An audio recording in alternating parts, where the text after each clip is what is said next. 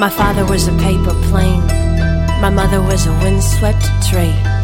My little brother's nearly twice my age. He taught me how to meditate. I taught him how to read. I grew up with a book in my bed. I got these dark circles before I turned 10. Heard my mother with her friends worry it was something she did to get such a serious kid. But I've learned how to paint my face, how to earn my keep, how to clean my kill. Some nights I still can't sleep. The past rolls back, I can see us still. You learned how to hold your own, how to stack your stones, but the history's thick. Children aren't as simple as we'd like to think. Before you came along, I was a lone cub, fell in love with language, tried to tell the grown-ups about the storm clouds, the weather in my head. Hadn't heard the word for melancholy yet. Then you came in 5 years behind. We thought you couldn't talk, turns out you were just shy. Mom said it was serious, Dad said you'd be fine. I thought you were the prophet of 1989. You were so tender, we thought something was wrong with you. So patient, we thought that you were deaf. You were so solemn, so tiny but so ancient. Mom took you to see doctors, you scared her half to death. And I made you a library of tiny books with spines 2 inches high. You didn't say too much but smiled. Taught me how to quiet down my mind. Now I've learned how to paint my face, how to earn my keep, how to clean my kill. Some nights I still can't sleep. The past rolls back, I can see us still. You learned how to hold your own, how to stack your stones, but the history's thick. Children aren't as simple as we'd like to think. Salwete. I'm your host, Stella, and this is Bad Girl to Oracle, the Barbara Gordon Podcast, Episode 10. Can you believe it? For July, MMX. Gotham City, like any other large metropolis, abounds in girls of all shapes and sizes. Debutantes, nurses, stenographers, and librarians. Gotham City Library, Miss Gordon speaking. Lopez hair removal. This is Jose. Holy transformation. 1 minute, plain Barbara Gordon, librarian and Commissioner Gordon's daughter. And the next minute, something new has been added. Batgirl, modeled after her idol, Batman. Holy apparition! No, Boy Wonder, I'm Batgirl. You are no longer alone, Capes Crusaders. It took me 3 years to track down the Jade Gato, and 3 more to figure out how to steal it. Funny, it only took me 10 minutes to figure out how to snatch it back. No matter how you do it, crime doesn't pay, girls.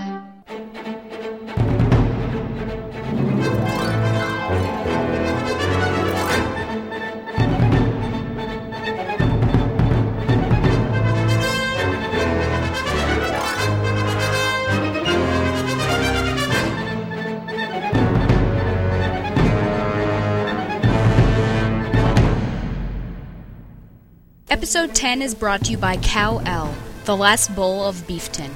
Kal-El is a new comic series written by Maury Hoofington and Bo Vines and follows the tale of Kal-El, an orphan from the planet Beefton who fell to Earth and was raised by Elmer and Elsie Kent. Kal-El is medium-rare reporter Chuck Kent by day and transforms into Super Bowl when his city Sirloinopolis is in danger. Follow his adventures, his fights with Angus Luthor, Milkiak, and General Steer, and his tenderized love with Porterhouse Lane every month. Batgirl to Oracle is also brought to you by MileHighComics.com, your new and collectible comic book store. Mile High Comics has an inventory of over 5 million comics from the gold, silver, bronze, and modern age, and over 100,000 trade paperbacks. An example of the prices you may encounter is Detective Comics number 647, the first appearance of Stephanie Brown, in very good condition for $1.10, fine condition for $1.45, very fine condition for $1.75, and near mint for $2.40. All of the above you can receive 30% off vintage backstock. If you're not into the vintage stock, Mile High Comics also has a subscription service called the New Issue Comics Express, offering a discounted price for comics ready to hit the shelves. Again, examples of the prices you may encounter are September's Batgirl number 14 and Birds of Prey number 5, both for $2.69. So, if you're looking for vintage back issues or a great modern subscription service, be sure to check out milehighcomics.com. So it is my great pleasure to introduce the current writer on Batgirl and Smallville, had to get a plug for that, and my very first celebrity guest, Mr. Brian Q. Miller. Hello. Welcome. I would debate the celebrity portion, but thanks for having me. Oh, well, I feel like anyone whose name is bigger than mine will basically be a celebrity, so. I mean, to just jump right in, I thought, because I don't really know too much about your history, what is your history in the business? You know, what got you into writing comics or just writing in general? I haven't really been officially in for all that long. In undergrad, I did a bunch of short story work. I was a television production major and an English writing minor. So did a lot of short story stuff, did a lot of, writing projects for the TV department where I was back in New Orleans at Loyola in New Orleans. And after that, moved out here with some friends and the lovely lady that's currently my wife. And we ended up kind of getting caught up in grad school out here for screenwriting. So during the course of that, I worked on some just feature stuff, kind of in the safety of the school environment. It's nice. It's a really good workshop kind of environment to develop voice and stuff like that in. And from that, wound up getting an internship on Smallville, where I still am. And while I was there, got into the Warner Brothers Writer Workshop, which is a fantastic writing program if anybody is looking for a way to try and get in and also to kind of help hone their craft at the same time. The Warner Workshop's really good. NBC's Writers on the Verge Workshop is really good. There's a bunch out here, and there's some people who have been in each of them, and so I would fully endorse any of them, but specifically the Warners and the NBC one because I'm closer to those two. So from there, kind of got hired up as an assistant on the show, and then worked my way up to staff writer in season 8 on Smallville. And after that, let's see, in season was it season 8? Yeah, season 8 we had Jeff Johns, who's a fantastic guy, came on to write our Legion of Superheroes episode. And while he was in, he and I got lunch one day, and I just asked, with this comic stuff, what's the best way to get in with the comic stuff, just out of just curiosity's sake? Like, if one day I decided I had the time and wanted to try, what would I do? And he was like, oh, you need to go, meet the guys, don't go through your agent, go, in person, shake hands, it's very old school in that regard. So I said, okay. And then we didn't talk about it for a while. And then I saw him about a week before the New York Comic Con that year. He's like, are you going to New York? I said, well, should I? He's like, yes, you should. I was like, okay. So I went and I hung out after a panel and met Ian Sattler at DC, and we chatted for a while. And then I got a call a couple weeks later. I had sent over some of my work, and there was an opening for a fill-in spot for a few issues on Teen Titans. So I jumped at the chance to get my feet wet there, and then had an issue of Titans by itself after that. And then got a call one day from the Bat Desk asking if I had to take on Batgirl. And so then it kind of the ball started rolling from there. Wow, that seems, pretty quick and, a very long, steady rise to everything. It was interesting to hear you say that you had an internship, because I know those are really important to several career fields, and I guess I never realized that there'd be internships on TV shows, and then you would sort of work your way up, so that's pretty amazing. Well, it's really cool, I mean, specifically on the show, because they're very much of kind of the apprenticeship school of promoting from within, and kind of, since it is a show that I don't think there's any shame in saying it's long in the tooth, since we're going into season 10. Very true.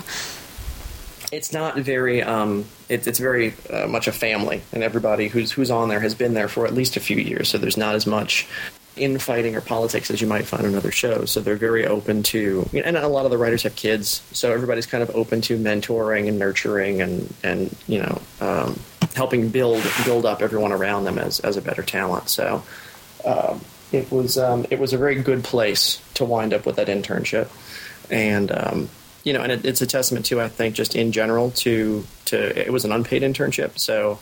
Okay. If you really want to do something, sometimes it sucks that, you put in a lot of work and don't get paid, but sometimes it does pay off. So yeah.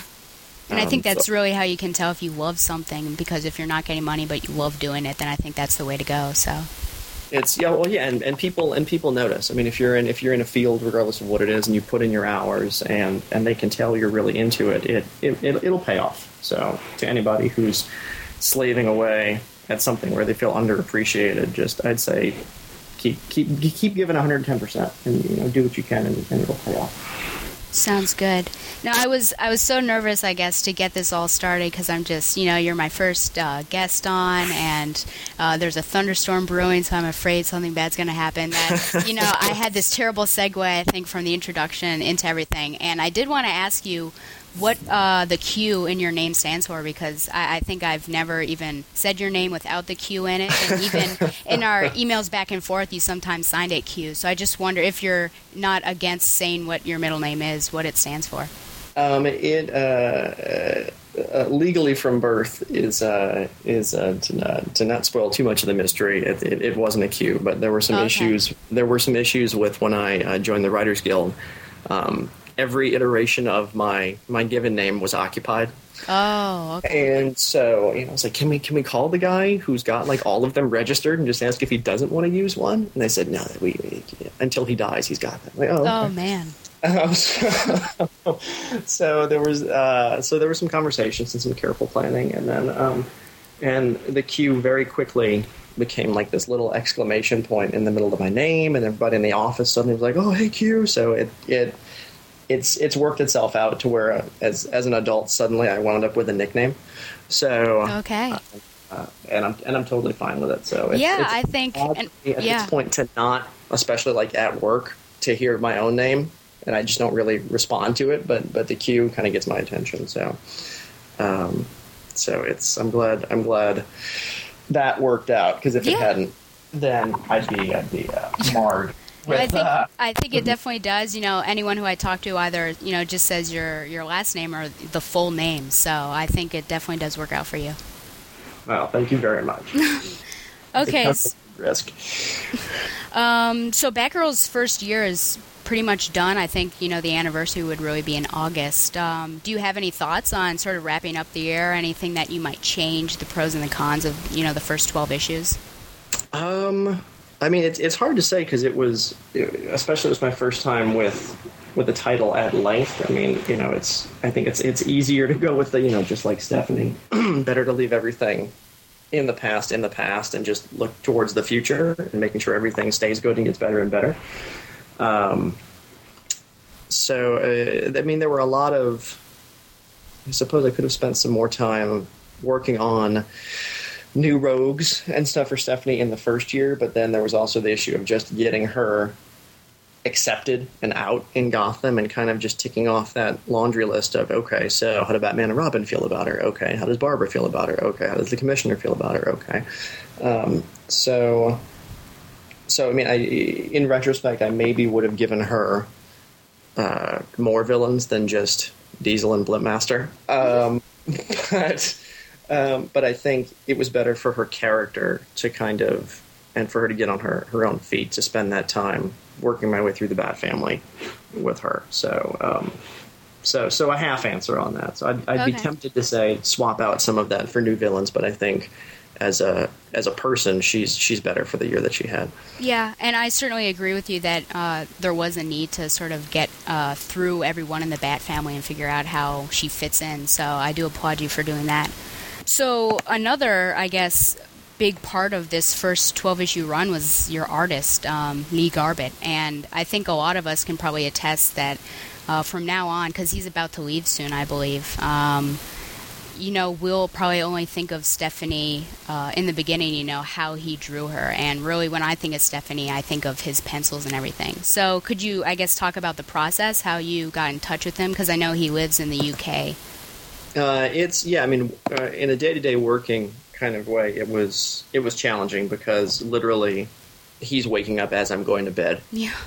So there would be lots of sending, when I get up for the day and I get to work and check my emails and see some pages and stuff, sending Lee emails back. And then, because that's when it was bedtime for him, then me not really getting emails back until, first thing the next morning when I woke up, but they came right after I went to bed. So it was kind of getting used to that rhythm a little bit. But Lee was already in place when he came onto the project.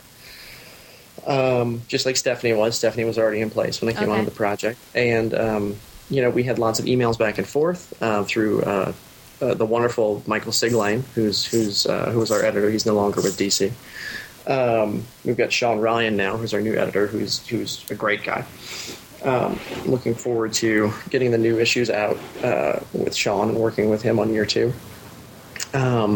But yeah, so there were some pre-existing sketches of a possible Batgirl costume by another artist, and so there were some nuggets from that we kind of talked about and worked from, and Lee and I had some discussions about kind of bringing in shades of the Yvonne Craig Batman TV show, purple and yellow, and it just was kind of kismet that Steph's kind of trademark spoiler color was already purple. So finding a way to bring that in, but to keep it a little stealthy, a little batty, a little techy. We had some conversations about how the costumes were approached over in Ultimates, just kind of a little more tactile, realistic, padding, stitch work, tech approach. And depending on the issue and the detail and, the fill-in artist, there have been varying degrees of that. But in the original design, that one that Lee posted way back when that didn't have boots, that just kind of faded away at the knees, that was really the one that locked on, that we latched onto, and I think it's worked out. Yeah. Do you think he's going to return at all after? Is he going to take a little break, or do you know his plans or anything? I have no idea. No idea. Okay. And it's all. I mean, it's there's nothing unamicable about it. It's just how it's working right now. Yeah. And I know that artists, they sometimes need breaks from a particular character. I think that happens a lot. So.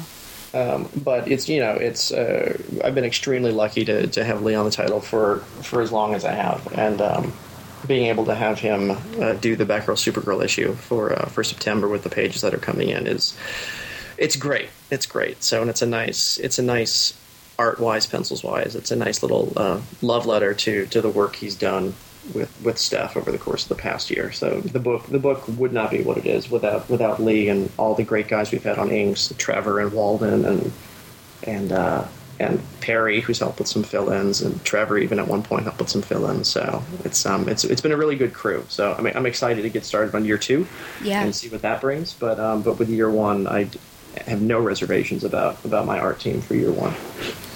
So I guess you've already sort of said that everything was already in place. Did you play any part in, Stephanie's succession as Batgirl? Or was just sort of already, you were told this is what you need to do? Really, the only pieces in place when I came in were Stephanie's Batgirl. They wanted Barbara in the book, and they wanted Wendy in play. So that was really those were kind of the widgets to plug into my first pitch, and I put together my pitch, and there were some things in there that they liked, and there were some things in there that they didn't, but apparently they liked more than they didn't, so I got to play in the sandbox.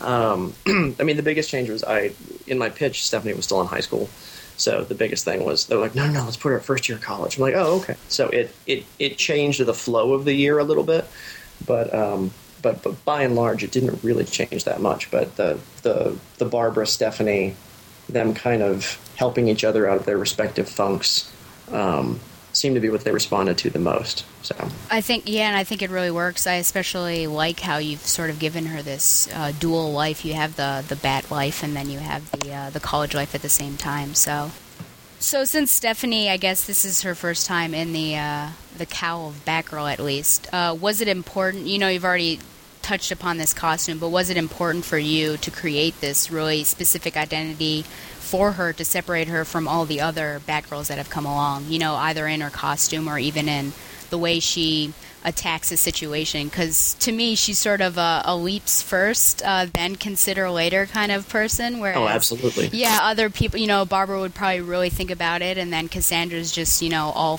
fists, basically. So what's your view on that, just creating her very own specific identity for it? Well, I mean, it helps just with who Steph had been established to be ahead of time. Just that she already kind of had that devil may care, punch first, ask questions later attitude that usually wound up getting her in loads and loads and loads of trouble with tons of collateral damage.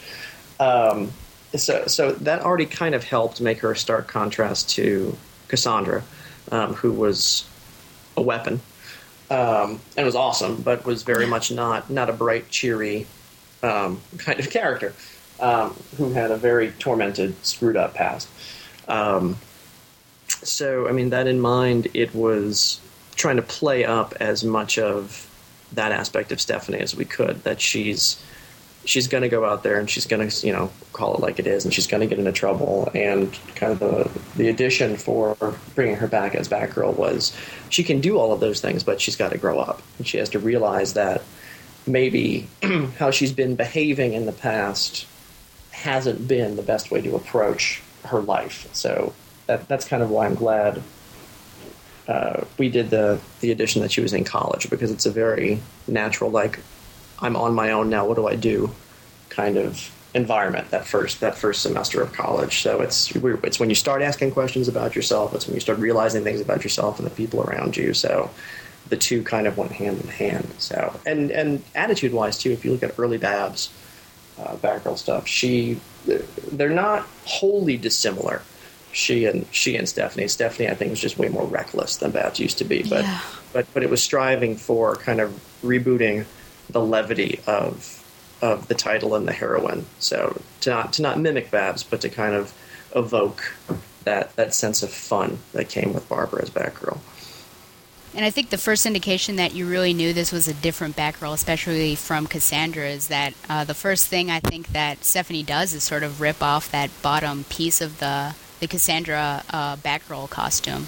So it sort of gives her, it definitely gives her a personality, because Cassandra, I think it's just sort of this like inhuman figure when she has everything covered up. So that was sort of the first indication, I think, that this is going to be wholly different. So, well, and a piece of that too, and you and I talked before we came on about other interviews and information and stuff. But it's worth bringing back up. I think there was a question I got a while back about just that, the mask and Cassandra, and like with Stephanie in particular, I think having her in the costume, having her face partially exposed, makes her a little more relatable and a little more accessible, because she's not just this faceless Reaper-like ghost, kicking ass and taking names. So, not to say that's not a detriment to Cassandra. That was integral to who Cassandra was, but I don't think you could have Stephanie be Stephanie and not get to see the look on her face when she either does well or when she screws up. Yeah, I definitely agree. That's some of the... and you even commented on your latest CBR review that the reason why you really loved some of the pencils coming from Garbett was his face emotions. And I think that really does come through. Oh, no, his expressions... excuse me, his expressions are fantastic. His pencils are really good, but his face work is, for me, makes it just as fun to read as it is to write. Well, you kind of touched upon a couple, especially, Wendy Harris. The supporting cast at Batgirl, I think in any comic, the minor characters are really integral. And you've really been building them up slowly. They've, or I guess we as readers have really been getting to know each character one at a time, rather than you throwing everyone on us at once, which would be too overwhelming, so I applaud you for that. I guess, can you talk to us a little bit, maybe Nick Gage and Wendy Harris, just, I guess, about them in general? Just about them independently or with relation to staff? Or? Yeah, I mean, you could do either way, just, how you see them or, how you were writing them.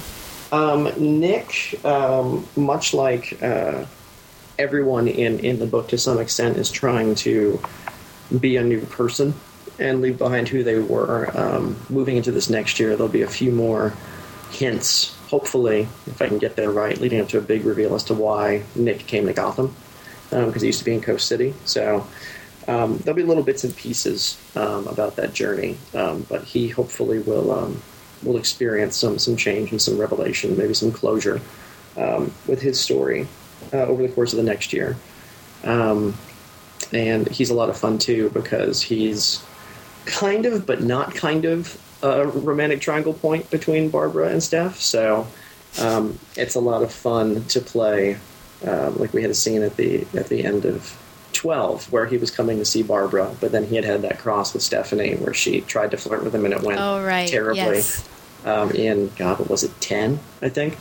So just fun things like that where and it'll become our leads will become a little more aware of their connection through and to Nick as the year goes, and it hopefully will have some sweet, but also some wacky consequences. So. Would you say that Nick is going to be sort of the Commissioner Gordon to Batman in that sort of respect? Yeah, she's definitely his.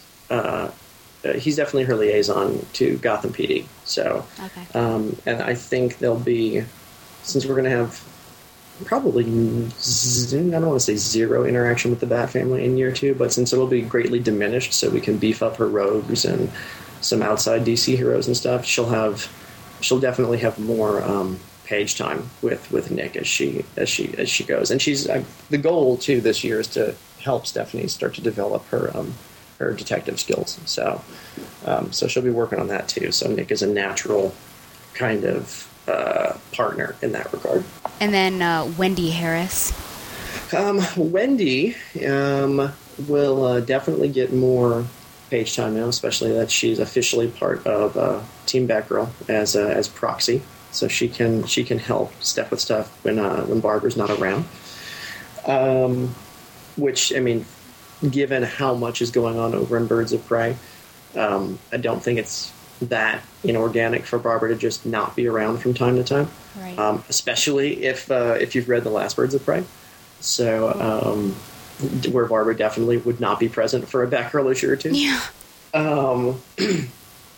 But Wendy and Steph will have to work out kind of what their working dynamic is, because of the similarities between young Barbara and Stephanie. As soon as they got over their grumpiness in the first few issues, they got along really well, really fast, and have a very good rapport. And I think there's going to be some baby steps and some fumbling in Steph and Wendy trying to find their own version of that. And I wouldn't be surprised if Babs having her time divided now from Stephanie's world with the greater DCU. I think Stephanie will definitely notice that Babs isn't around as much, and she may not be thrilled about that. Oh, no.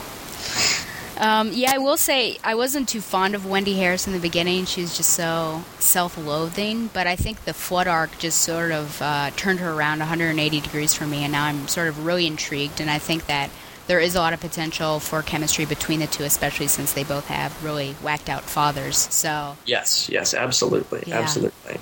And Wendy will, the more we see of Wendy, I think it will become apparent that she is very much not just Oracle Jr. So even though they're both in their stylish wheelchairs, she's not a carbon copy of Oracle. So, and that will both be for the betterment of Stephanie's working relationship with her, and sometimes it'll get in the way. Well, I do wonder about, because I think every good comic hero needs their own special, I don't know, love interest. Are there any plans for any romantic entanglements for Stephanie? Because I think, you sort of threw a red herring on us. I thought all along that was going to be this Francisco character, and then he turns out to be gay, so I was sort of disappointed. But are there any plans for any romance in Stephanie's life? Francisco's not going anywhere, so he's not gone as a character. There weren't any stories left to tell for him in that first year because it was so jam-packed. But he'll definitely still be around because Steph's going to have a larger campus component in the book in year 2. Her double life is going to start getting more complicated.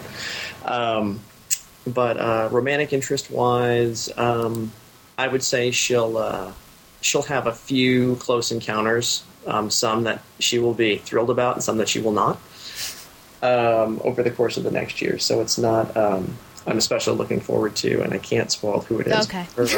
her Valentine's Day adventure. Okay, that sounds good. So I can say it's not Tim. Okay. So, but if I can pull it off right, it'll be a lot of fun. Well, I look forward to that. The final sort of funny one, the Waffles. I think that they were probably one of the best, supporting characters. I think maybe the first 4 issues or so, there were all these Waffles. I don't know. Was that See, I don't know too much about Stephanie, her past and everything. Was that just something you brought into it, or did you notice that there were waffles in her other publishing history? If there were waffles in her past, then I was blissfully ignorant to them as I was going through. I love waffles. Okay. So figured I could at least infuse a little bit of my daily life into Stephanie's. Seeing as how I don't dress as a vigilante and run around at night, she could at least enjoy waffles like I do. But you'll notice, too, as the year goes, she only shares waffles with specific people. So she won't break bread with just anybody. Okay. So it's, she ate waffles with Crystal, she ate waffles with Barbara, and she ate waffles with Damien. So it's just people, whether she's aware of it or not, that she feels kind of a special kinship with are people that she'll eat the waffles with. Yeah, I'm rather surprised about Damien, though, because that's just such a rough relationship that those two have. It is, but it's so much fun. Yeah, I'm sure it is to write that, I'm sure. And that's the kind of the blessing and the curse of Damien too, is that there's a temptation to be like, God, it was so much fun when he was there at 5, 6, and 7. We should have him all the time. But the last thing I want to do is make him a Scrappy-Doo. Yeah. So it's Damien in small doses. I think is probably more effective for the book than Damien all the time. So and she'll definitely have. I'm trying to work in a team-up story for she and Damien for the next year. But he'll definitely be around. So I'm trying to get him in wherever I can. I just don't want to overdo him. Okay. To go from, I guess, the allies of her supporting cast to the villains, you sort of started off with big villains. You had Scarecrow in the beginning, Roxy Rocket, you had Man-Bat, and in the Flood, and then there's sort of a tease ahead to Clayface. Was there a reason why you're bringing big villains in? Was it to get Stephanie to have a foothold in the DCU or identify her more with the Bat family? Yes to all of those things. Okay. Especially at the beginning, we're trying to figure out the original pitch for the first 3 was her versus her own Rogue, who had an effect that was similar to what we ended up doing with Scarecrow in the first bunch, and then and I think rightly so, the desire was felt from editorial to put kind of a bigger name recognition villain in there for her to have a win over to help give her a stronger footing coming out of 3 into 4, so that it's not just her beating someone no one's ever met, it's her beating X. So and we decided it would be Scarecrow. So having that victory, and it worked really, really well into her self-doubt issues and, kind of Barbara's issues at the top and her facing down her demons at the very top of the book, so that we could unburden both of them a little bit to start having fun by the time we got to 4. So I think Scarecrow worked out for the best in that regard. But with Roxy Rocket, that was just a personal preference because I grew up on the animated series. Yeah. So it very much and there'll be someone else appearing from the animated series in year 2, in a way, appearing from the animated series, and he'll be a thorn in Stephanie's side for most of year 2. I don't want to go so far as to say like a frenemy or a nemesis, but it'll be a very complicated relationship between the two of them. But yeah, so we had Roxy, who else did we have? And then Clayface, who currently is Basil Karlo, and not Matt Hagen. So I grew up on the Matt Hagen Clayface, so there was a little bit of a shift in gears. So I was like, yeah, let's do a Clayface story. All right, like it has to be Basil Karlo. Like, oh, I don't know who that is. So I did my research, and so and it lines up perfectly too, because there's the Clayface one shot that just came out for Joker's Asylum. So it's the same Clayface from that. It's the same Basil Karlo. And I guess you've touched upon this already, but her Rogue Scour, you sort of building that up. Are there a great amount of plans for her in year 2, or are you just going to sort of be steady? She will, in very short order, wind up with a Rogues Gallery on her doorstep. And they will, they're integral to her story for year 2. So especially building up to the year 2 finale. So, hopefully they come across as being very natural to the story. I'm trying. But it's at least, God, was it 5 of them? I think she'll have 5 new villains that are just hers this year. So and specifically just she is dealing with. So. Yeah, you could kind of tell from issue 12 that Johnny Yo is probably going to be something that's going to stay there for a little bit. Just maybe. Okay, just maybe. Sounds good. Another, and someone actually asked this question as well, is Stephanie going to have an arch nemesis, sort of like, Batman had Joker and Oracle has or had Calculator? She definitely will, if I get to execute my long-term plans as well as I'd like to. If I'm lucky enough to A, still be on the book for that long, and B, for the book to still be around for that long, then absolutely yes, she will. It just it's more about the broader rogues this year. But I wouldn't be surprised if under her nose suddenly there was an arch nemesis by the time, should we get to a year 3, that year 3 rolled around. Okay. Well, I guess her first interaction in another book was the crossover between Batgirl number 8 and Red Robin 10, I think. Do you think it's important that she interacts with other heroes and is sort of not in her own little world? Absolutely. And whenever that's possible, I mean, everyone has their own books and their own plans, and so we're all kind of off in our own corners building our arcs for the year. So it's not always the easiest to pull those things off. But I mean, Chris Yost, who I think did a fantastic job on Red Robin, especially with the collision arc that Steph got to be a part of. We talked about the event at the beginning, and it was a very kind of natural time to kind of get that, hey, you're back in Gotham, hey, I'm Batgirl now, kind of cross between Tim and Steph out of the way so that they could both be freed up to go about their business in their respective books. So I mean, it was cool. It was really cool working with him. We worked on he kind of had the collision, the broad beats of the plot laid out, but we worked together on how Steph and Tim would factor into each other's lives and what the takeaway would be for both of them at the end of the day. That, I love you, but this is not something I can do right now. I need to get my own stuff in order. So, which frees Steph up to have her romantic misadventures with whomever she winds up having them with in the course of year 2. So that sounds good. And for Tim to be accidentally engaged, not engaged to Tam Fox. So, over in his book. So, it's a lot of fun.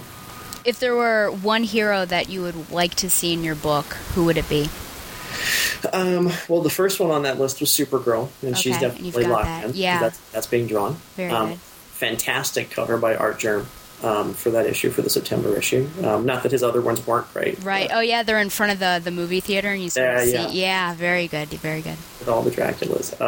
And the issue is, it's not in 3D, unfortunately. So, I know, right? But it's it doesn't hurt it or help it. So, what was I going to say? And no, then definitely my number 2 choice would be who's showing up for Valentine's Day, and then she'll have another probably 2-parter towards next summer with another DCU guest star. So, if they show up in the book, those are the ones that I definitely would like to bring into the book. Wow, you really had me excited about this Valentine's Day. I just don't know what to expect. It'll come out. People will go, what? But I'm really excited about it. Okay. Well, it sounds very exciting, so I'm looking forward to it. It's probably only as exciting for me because it's a character that I love. Everyone will probably feel the same way, so. Well, this is obviously the Barbara Gordon podcast, so, I can't really go on without touching upon Barbara Gordon as a character. Well, you've already, I guess, sort of gone through some of the points, that she will continue as Oracle, but probably not as much. Is she going to be much of a mentor to Wendy, or is she just going to sort of take the training wheels off Wendy and see how she does on her own? I would say that, how to answer this without giving too much away. Barbara definitely had a very good experience with Steph and bringing Steph in, and that really worked out. Kind of like, it's your first kid. You had your first kid. The first kid didn't cry when they were little. Very easy parenting. As much as they screwed up, you couldn't help but love them for it. Second kid, second protege may have a little more of a bumpy road than Babs was expecting. And so given that everything went as well as it did with Steph, she may not be as aware that things are as bumpy as they are until some severe bumps happen. So she'll definitely be around. She'll still be mentoring both girls. But she maybe should pay a little more attention to Wendy. And, well, I'm a Dick and Babs shipper, as, you know, some of my friends are as well. Oh, sure. Okay. Does that mean you're a shipper as well? You enjoy that? Oh, absolutely. Okay.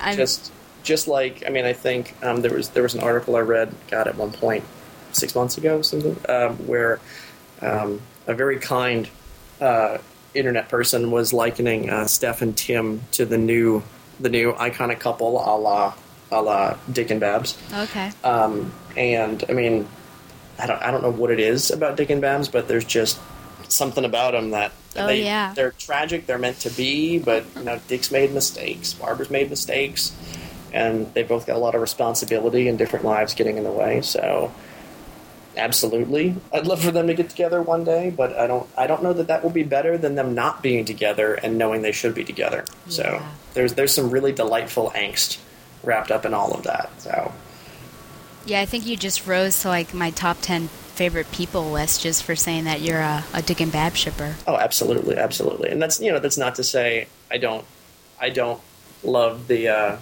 in my own book the Nick and Bab stuff. But I was just going to ask about that if you were going to try. There's something iconic, and kind of undeniable about Dick and Babs. So. Do you think you're going to try to push forward the Nick Gage and Barbara Gordon thing, or? There will be, to an extent. Okay. I think. I mean, because it's hard because they're definitely Babs is still going to be a part of Batgirl, but she's not going to be around as much. Right. Just so that I'm not stepping on Gail's toes any with what she wants to do, and since Babs is taking on kind of a broader role in the DCU, so and I mean, just to be honest, having written, which issue is it? Having all three women in play in the book at the same time, just from a writing standpoint, is a little hard. Just because because Wendy and Babs, though their personalities are different, they do kind of serve a similar function in the book, so it's trying when all three are in the book at the same time, it's trying to find ways to have everyone stay active and everyone kind of get a win and find clues and not have it happen in the exact same way. And so with Steph, it's a little easier because she's out there as the Batgirl with her sticks, hitting people and exploding stuff. And then with Wendy and Babs, they're both kind of computer based, so sometimes it's better to have them separate, where you have a Babs issue, where you have a Wendy issue. Right. But they'll all be on deck for certain issues. It's just it is a challenge writing wise to make that not feel like you're just having this should have just been a Barbara scene, or this should have just been a Wendy scene. So that's the challenge. So I don't mind Babs having kind of a diminished presence in the book just for practical reasons. Okay. Another character that. Well, we saw her in issue 1, and I'm sorry I have to mention her, or else there are people out there who might kill me. Oh, here it comes. You were talking about a thunderstorm, weren't you? What? Yeah, this is basically it. Cassandra Cain. Yeah, I'm sorry, I do have to bring it up. Were you satisfied with her final scene, how it all turned out? I would say because I wrote it, yes. It was a sticky wicket. With Cassandra, because you definitely there were a lot of things happening at once. Didn't want to devote too much page time to Cassandra in a book that was launching Stephanie. At the same time, had to get her out of there, and there were plans out in the ether for Cassandra that were in flux, that were not going to be a part of my book. So I had to be vague about how and why she was leaving and where she was going, and also had to do it as quickly as possible. So satisfied in the regard that I hit both of those checkboxes with it being vague and brief, but certainly would have liked to spend a little more time getting into her headspace. But it definitely, I think, would have gotten in the way of getting Steph and her new place in life established if there had been much more time with Cassandra at the open. Well, I'm just glad that, you sort of defended yourself to all those naysayers anyways, because I think they blamed you for, what happened, but really you came on the book and it was already Stephanie, and then they already had plans for Cassandra, so really it was Big Brother who they should blame and not you, so... Well, right, and I mean, I would never put the wonderful people at DC who have given me great opportunities in the Big Brother category, but it was one of those things where kind of that ship had already sailed by the time I showed up. So, my take on her leaving, which some people loved and got, and some people hated, was just that there was this moment before Bruce disappeared at the end of, I think it was at the end of Cassandra's mini, when Bruce said he was going to adopt her, and then Bruce disappeared and died. So when you've got someone who's got that many daddy issues, given what she went through with her father, and then the guy that you've been looking up to, that you've been fighting for, is going to welcome you into his family, and then suddenly the bottom drops out and he's gone, how do you handle that? How do you cope with that? So her kind of giving up the bat symbol was her in turmoil over what happened with Bruce disappearing. Would you ever try to bring her on if she does, resurface in the DCU? Would you want her to be in the book? I mean, for a little bit, or do you think that would just be too much overshadowing? Well, it depends. I mean, if I've got a good story for her, just like with Barbara, now that she's kind of heavy in another book too. Like, I never would want to use either of them as a prop. So if there's a really good story I can tell, specifically with Cassandra, then I'll definitely be the first in line to say, hey, let me bring Cassandra back. Having worked out just my year 2, naturally there's nowhere for her to fit in that year 2. So, if I had to, I could certainly find a way, but there's not really a story I'm dying to tell with her just yet. So when there is, I'll find a way. But as of right now, I really don't have one. Okay. See, that wasn't so bad. It was like ripping a Band-Aid off. No, it was like, oh my God, so relieved. The burden off your shoulders. So, I mean, in the broadest of terms, because you sort of danced around it, I think, what can we expect for Batgirl and the cast in her year 2? What can we expect? Angst, a ton of angst. Stephanie's kind of biggest challenge in year 2 is now that she's kind of out as Batgirl. It's juggling the 2 lives. It's juggling her campus life and her hero life, and then to an extent, I mean, someone who kind of dropped out during the course of year 1 was her mom.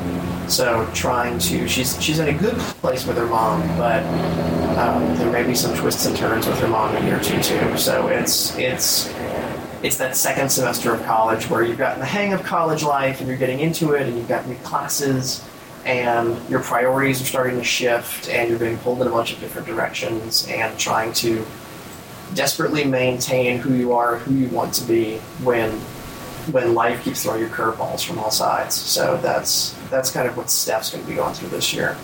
And, finding a new friend in Wendy and getting that established and those two kind of starting their journey together. And wondering what's going on with Nick and what Nick's mystery is, and these new rogues who just won't leave her the hell alone. What else? What else is going on for you too? Probably less Leslie. For no reason except that if we naturally need her at some point, but since Wendy's kind of in the fold now, she'll be spending a little less time over at the Tompkins Clinic. Though I should, I guess, at some point figure out where Wendy's living. I don't think I've really addressed that. Maybe Wendy needs an apartment. Let's see, what else for year 2? And, kind of like year 1 being Steph, out and proud with the folks of Gotham. It's her having found her place amongst the folks of Gotham, kind of getting established with that wider DCU, which is why I'm purposely trying to bring in a handful of outside of Gotham heroes to cross paths with her. So your Supergirl, and then the other folks who are going to come. So she's got allies elsewhere.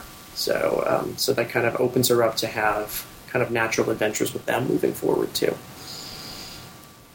Well, it sounds good. I'm very excited that the book is continuing on. I know there's always that threat of, cancellation. So I'm always glad to see a strong character and strong writing and strong art, just continue. And I know a lot of the people who listen to this are great fans of yours. So. No, and everybody who who stuck around and has kept the sales numbers reasonably steady, I am eternally grateful to you guys. I don't think the book would. I mean, practically the book wouldn't exist if it didn't have the support it did. So I really am appreciative of everyone who's joined it, who's decided, oh hey, it's not that bad after all, and to everyone who said it was awesome from the get go. So everybody's awesome. Well, thank you. And let's briefly talk about you. What are you working on? I know you can't talk about anything that rhymes with Mallville, but but are there any other plans? Are you going to pick up another book or just? I've got the in October. I was lucky enough to land one of the Bruce Wayne Returns crossover issues. So which I got to see part of the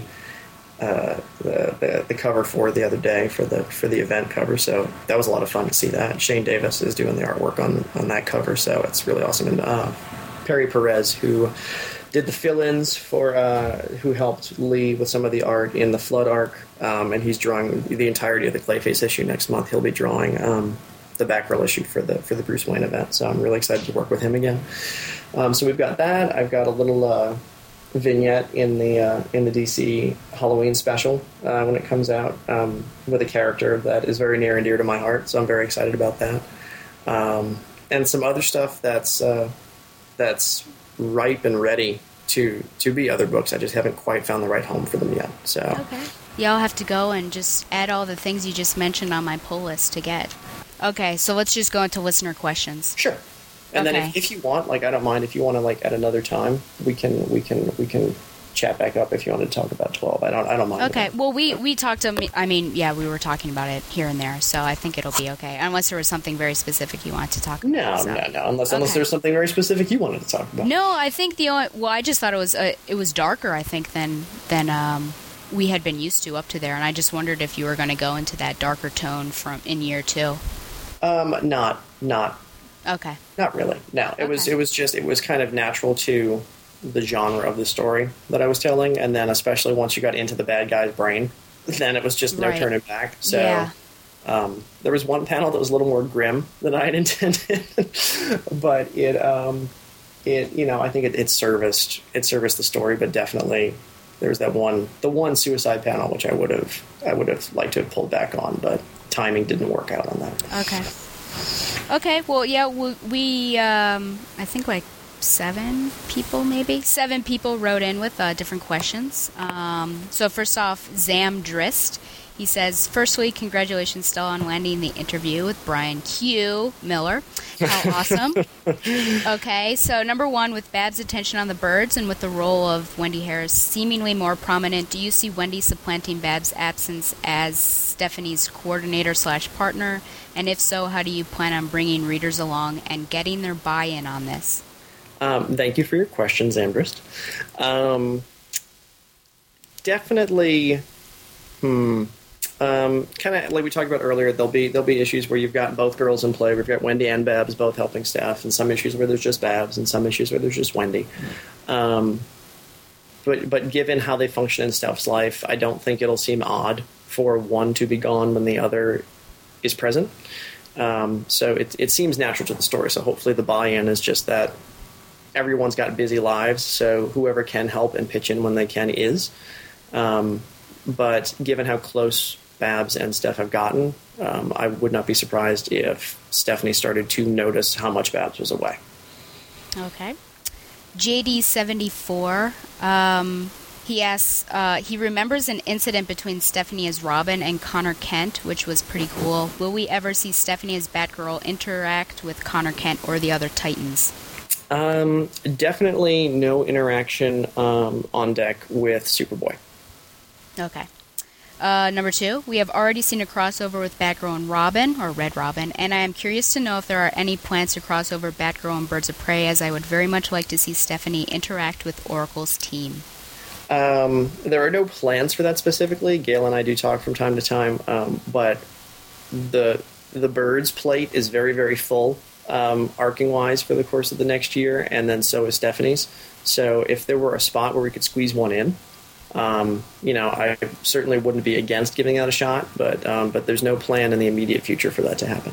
Okay. And his final question, how would you describe the character of Stephanie Brown to someone who isn't familiar with the character? A work in progress. Okay. That is one of the things I really like about Stephanie is, she's not afraid to make mistakes, and I think that her ability to make mistakes really makes her a more relatable character. So that's something I always pick out when I'm reading and reviewing your issues. Well, thank you. She's human above all else, and she's young, so she's trying to find herself and figure out how she's going to approach life. So it lends itself to her messing up a lot, but it also lends herself to being able to overcome that just as much, because she is a terribly self-aware young lady. So, okay. Next up, we have hopefully it's Sergio. Are the voices for Stephanie and Barbara based on people you know? The dialogue throughout the book is one of the best in comics. Oh, thank you very much, Sergio. But no, it's not based on anyone that I personally know. It's just, with Steph, it's trying to kind of evolve and take her into a more adult, self-aware place from what had already been pre-established, especially with Chuck Dixon. And then with Babs, especially now that we're back out of Grumpy Babs, off of The Cure, it's just trying to kind of keep Babs in line with how Babs is appearing everywhere else. From Red Panda, are there any plans for Clue Master to appear in the book? I'd say never, but just like with our little Connor Kent, I wouldn't look for it anytime soon. Okay. Rogue Forever 7, are there any plans for villains such as the Penguin or Two-Face or any other major Bat villains as villains for Stephanie?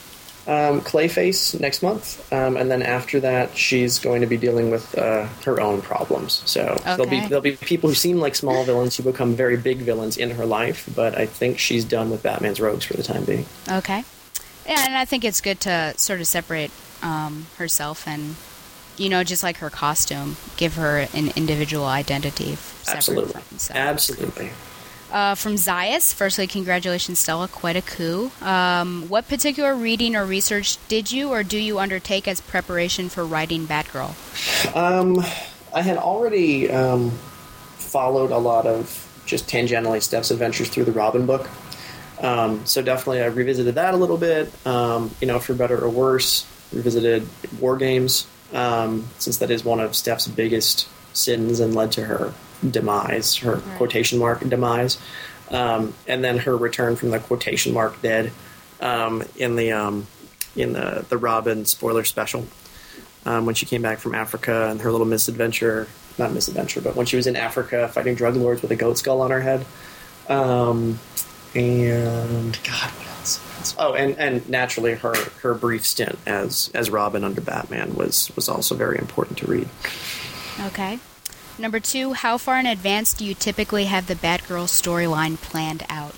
I try for a full year, just so I know kind of where the ship is going to sail and make little course adjustments as I go. So I've got it planned out at least semi-loosely or semi-concretely, or whatever the right term is for that, through probably issue 27 or 28. So her next year is at least planned out for me.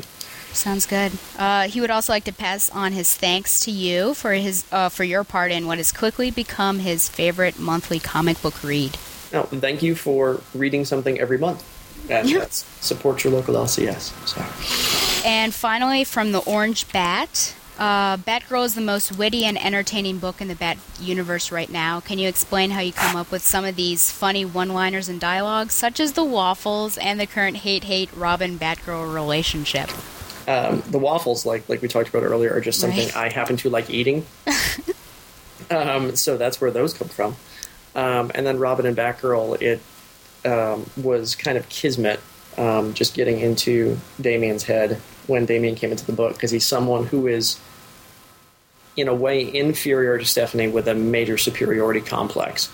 And then Stephanie is someone who has an inferiority complex. So kind of throwing the two of them together, and you add to the fact that Damian's kind of a sociopathic 10-year-old with swords, it's not going to not be fun when those two interact. So I'm looking forward to getting them back together again at some point. It just might not be as soon as I'd like. And the final question, which we touched at least on half of it, what was the collaboration like between you and the artist when designing the new Batgirl costume and Batgirl pod? Well, like we talked about, it was for the costume specifically. It was lots of back and forth between Lee and Mike Stiglane, who was our editor, and myself. And we totally like.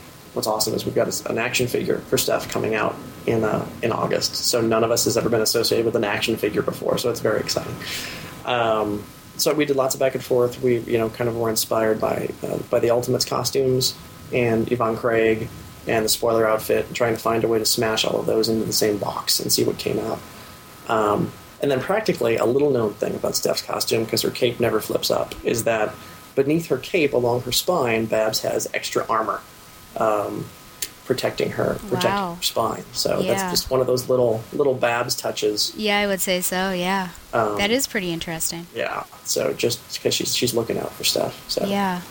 And then with the Ricochet with her little bat pod, which some people have neutral feelings towards, and some people think is terribly ugly.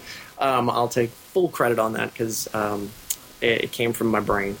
So I did a very crude 2D Photoshop version of what I wanted it to look like, and then Lee put it into this CAD design system and made this 3-dimensional thing. It's really awesome. So it's the germ for that came from me, and then Lee gave it life. Well, this is sort of the end. I'm so glad that you trusted I had no nefarious purposes, and I tried to contact you. And you seemed shifty, but it all worked out. Yeah, I was so concerned, but I'm so very grateful that you agreed to come on my show and you took time out of your, I know, hectic schedule. So thank you so much. Thank you for having me. Thank you for having me very much. And anytime, just give me a heads up, and then we'll try and squeeze it. I feel like there might. Time, and it'll all be great. But no, thank you very much for having me on. I appreciate it. And thanks. I feel like there might need to be a follow-up with this Valentine's Day issue if it's as intense as it sounds. So let's just say if you like it, then yes. Okay. But I wish you all the luck, and I'm sure everyone listening does as well as you continue Batgirl and definitely wrap up Smallville. I know that's crazy too. No, it's a really crazy time, but it's all good stuff. So hopefully everyone's loving what we're all doing. So it's a great job to have. Okay. Once again, and I really don't think I can say this enough, I would really like to thank Mr. Brian Q. Miller for coming on my show. He was my first celebrity guest, and yes, I really do think that he is a celebrity with all of the wonderful things that he's doing for Batgirl, and let's not forget Smallville, of course. And I think it was such a fitting first that I had. And he was such a gracious guy. He was very nice. And I'm just very thankful that he took time out of his really hectic schedule to come on. Hopefully this is the first interview of many. And I certainly would like to see Mr. Miller on again to talk about Batgirl, her year 2, I suppose. And see, how Stephanie goes along. So hopefully next July I can talk to him again. It's been 10 episodes. I never thought, December 2009, even earlier when I was joking about this, that I would get to 10. And I really need to thank all of you listeners, really, and people who write in, and my friends who were really supportive, people like Michael Bailey, who really helped me out and get a foothold into all the techie stuff that I had to do. For guests that have come on, Mr. George Berryman and Kevin Cushing, for Noctis for setting up the message board where, 34 people, we come and we hang out and we talk about maybe the DC Universe, maybe Batgirl, maybe not. For people like Zayas who write wonderful reviews. The one thing I think that I was most pleasantly surprised about in this whole podcasting experience is all of the great people that I've met. I have made really great friends. I have a friend in the UK, a friend over in San Diego, just wonderful people who go out of your way to send you things. Someone from Chicago also sent me things, Pennsylvania. Thank you to all of you. You've been very giving, very gracious, and really the point of this podcast is not only to get to know Barbara Gordon, but to hopefully entertain you, and I hope that you're learning as much as I am. And when that stops happening, then obviously this podcast has no purpose. So I hope that it continues on, and I hope that you guys keep enjoying it. So really, from the bottom of my heart, thank you so much, and until next time, fly on, Babs lovers. Just plain Barbara Gordon, masquerading for a lark as she rides into the night on her special Batgirl cycle. Who knows? Is the dynamic duo destined to become the triumphant trio? Only time will tell us more about this dazzling daredoll. I love a happy ending, don't you?